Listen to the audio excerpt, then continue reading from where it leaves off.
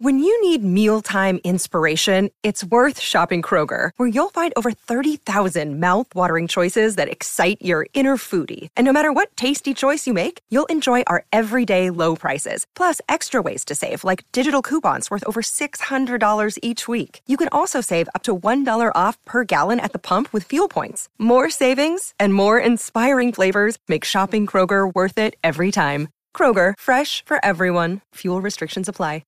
Hey everyone, welcome back to the Longacres Finance channel, where the mission is to find the best high-quality dividend stocks for safe, reliable, and growing passive income.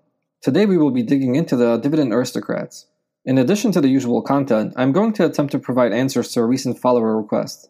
In my last Dividend Aristocrat video, Luis posted a comment asking if I can provide information about when each Dividend Aristocrat pays their dividend. I'm going to do that in this video. We will review the dividend payment schedule for all current Dividend Aristocrats. Luis also asked if I can take a look at which Dividend Aristocrats are close to becoming Dividend Kings. We will do that in this video as well. Let's kick the video off with a quick review of the market return for the Dividend Aristocrats in July. Noble, the most popular Dividend Aristocrat ETF, was up 2.14% last month. This was the fifth positive month for the ETF this year.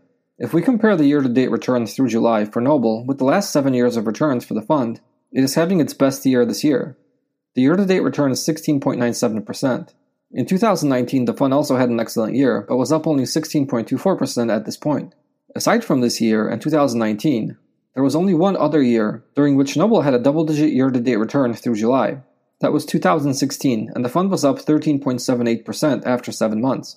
If we compare the return for 2021 to the full annual returns of past years, it clocks in third place. That's quite good, seeing how this will be the 8th full year of existence for the fund, and it is already in the top half.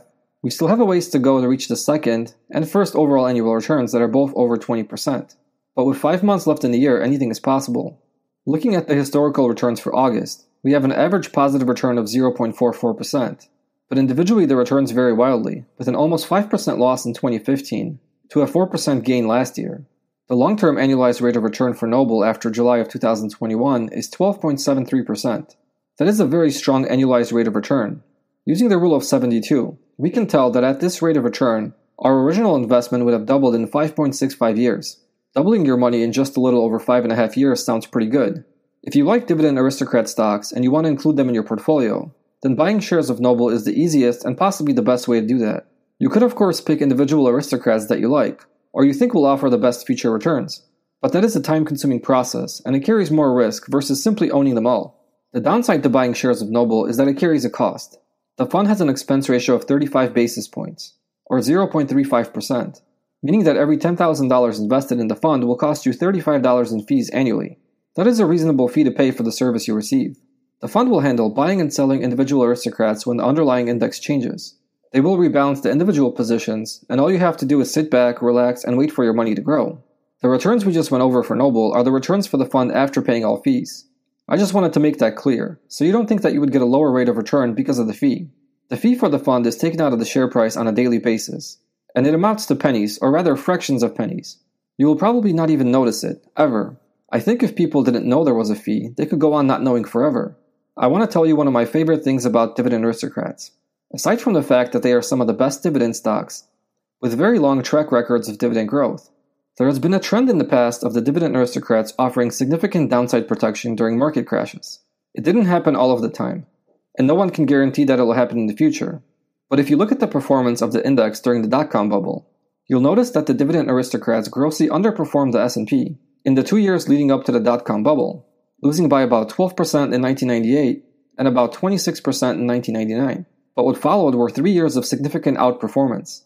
In the year 2000, the Dividend Aristocrats returned 10% to investors, while the S&P lost 9%. 2001 looked very similar. So the aristocrats followed 2 poor years during a market euphoria, with 2 excellent years of returns, about 20% higher than the broad market. In 2002, both the S&P and the aristocrats finished with negative returns, but the aristocrats did offer more than 12% upside on the S&P. Then during the financial crisis of 2007 and 2008, the Dividend Aristocrats had a terrible year in 2008, just like the broad market, but they didn't fall nearly as much as the S&P, providing investors with 15% upside during the freefall, and an additional 10% of upside over the next 3 years, 2009 to 2011. There are certainly years where the aristocrats underperform the broad market, 2020 was one of them, as the S&P was up almost 10% higher than the aristocrats. But over the long term, there have been periods of time where owning the dividend aristocrats has definitely paid off, and I think that may prove to be the case at some point in the future. While there are never any guarantees in the market, we can have a little comfort knowing that over the long term, the dividend aristocrats are performing just as good, if not better, than the S&P. Let's take a look at the individual returns for the aristocrats in July. The average return for all 65 aristocrats in July was 2.12%, so just slightly below the return for Noble. It is impossible to have an equal allocation to 65 different stocks, seeing how share prices are always moving up and down, so it's unlikely that Noble will ever match the average aristocrat return. Plus it also has the drag of its fees to make up for. On a year-to-date basis, Noble is 0.8% behind the average return of all 65 aristocrats. Not a major gap by any means. The best return in July was 22.31% from Albemarle. There were a total of 20 aristocrats with a return higher than 5% last month. Seems like a lot. They were ADP, Albemarle, Becton Dickinson, Chubb, Dover, Ecolab, Essex Property Trust, Coca-Cola, Linde plc, McDonald's, Medtronic, NextEra Energy, Nucor, Realty Income, Pepsi, Procter & Gamble, Pentair, Sherwin-Williams, Target, and West Pharmaceuticals. 21 aristocrats had negative returns last month. Walgreens had the worst return, losing 10.38%. Some of the other large losers were Brown-Forman, Ben Franklin, Leggett & Platt, People's United, and Exxon, all with losses in excess of 5%. On a year-to-date basis, Nucor still has the best return. They are very close to breaking past 100%. The stock is up 97.36% after July. The second best return comes from Target. That is nowhere near Nucor, with a year-to-date return of 48.9%. The retailer is having a great year, but not quite as good as Nucor. There are a few other aristocrats with year-to-date returns above 40%.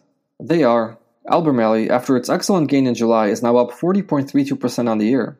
Essex Property Trust, which also had a strong gain of 9% in July, is now up 40.18% on the year. Federal Realty Trust is up 40.66%. Pentair, with a 9% gain in July, jumps up to 40.09% on the year. West Pharmaceuticals picks up almost 15% in July to push it up to 45.56% year-to-date. And Exxon, even after losing 8.73% in July, is still up 44.14% in 2021.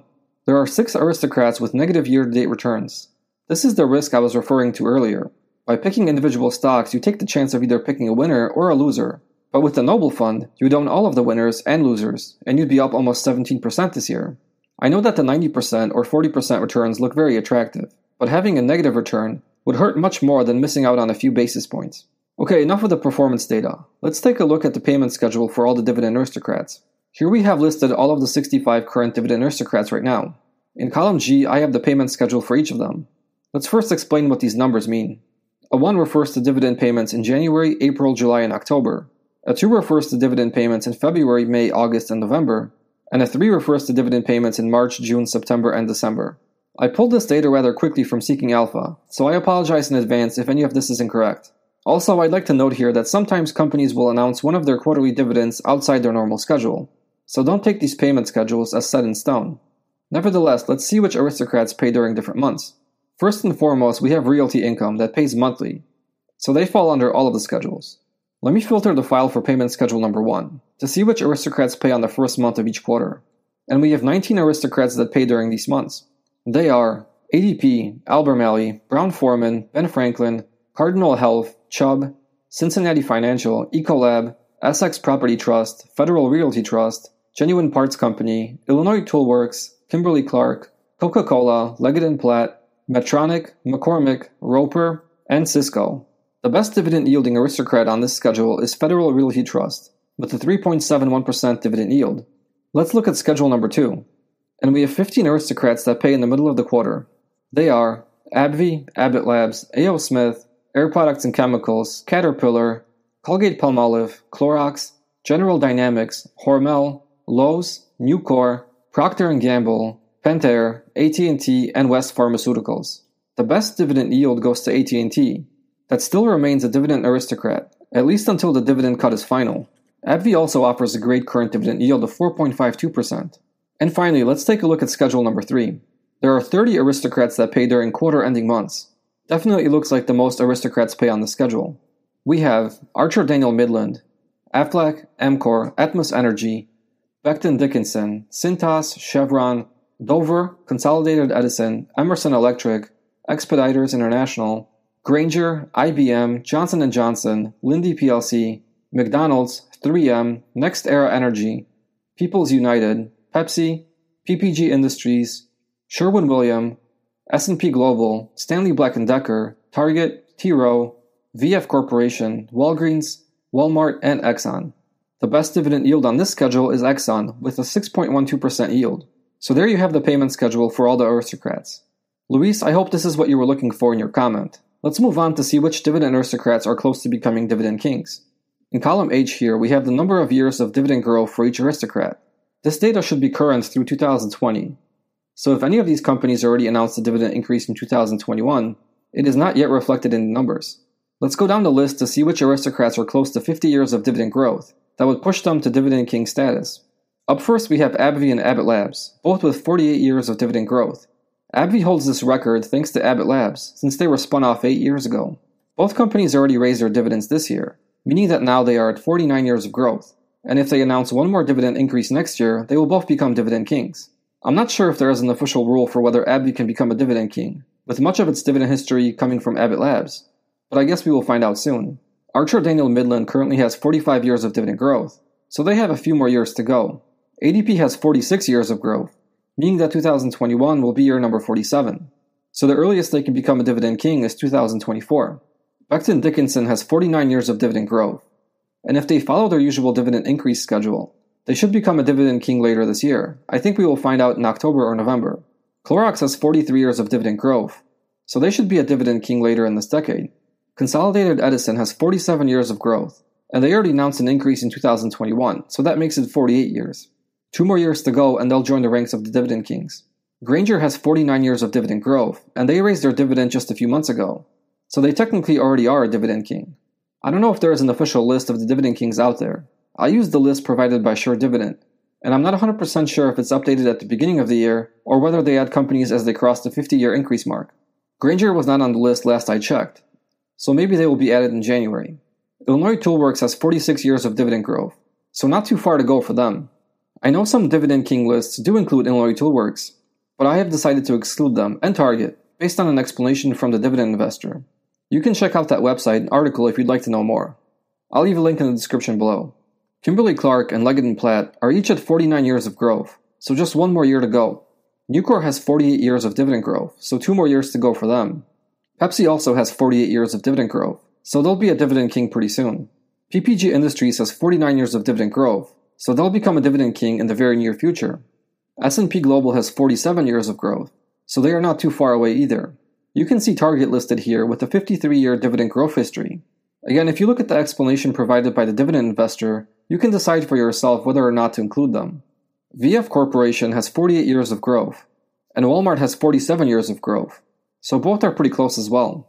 It looks like the dividend king list will be growing to more than 32 companies in the near future, as there are a handful of aristocrats close to breaking the 50-year growth record. The average number of years of growth for all the dividend aristocrats is 43. That is a very long track record of growth. There are 6 aristocrats with more than 60 years of dividend growth. Perhaps there needs to be a new club created for these companies. Maybe we can call them the dividend grandpas, or the dividend retirees. Let's jump back to performance for a second, and take a look at how our strategies performed in July, and year to date. If you recall, I picked 3 different methods for choosing 10 aristocrats at the beginning of the year. The first was to pick the 10 aristocrats with the highest dividend yield.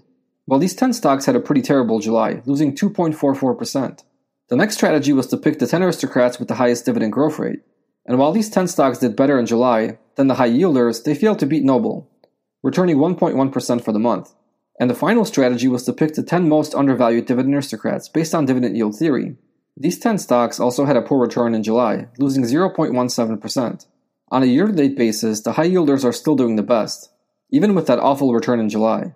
They are up 22.24%, versus 18.06% for the fastest dividend growth stocks, and 15.98% for the undervalued stocks. Noble is up 16.97% on the year, meaning that 2 of our 3 strategies are offering alpha, but not by much. To be honest, I'm more excited to find out how the 10 most undervalued stocks will fare against the 10 best expected return stocks. I covered that analysis in the most recent Undervalued Dividend Aristocrat video, and in next month's update we will have our first results. Thank you for joining me today. If you'd like to consume this content in a video format, you are welcome to visit my YouTube channel. Just search for Longacres Finance on YouTube and you'll find more of me. If you'd like to reach me directly, you can do so by emailing me at longacresfinance@gmail.com. If you would like to support this channel, you can do so on Patreon and unlock the additional benefits offered there. Thank you for being here and have a wonderful day.